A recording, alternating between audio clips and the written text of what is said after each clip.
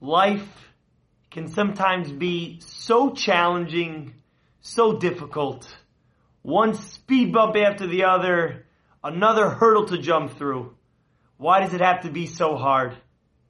The Ramban Nachmanides gives us a very refreshing, beautiful insight. Why does Hashem test us?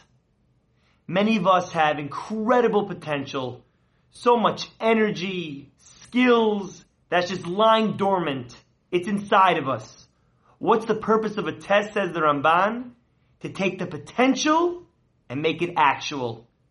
To make sure that all the potential inside of us becomes actualized. And it doesn't lay dormant anymore.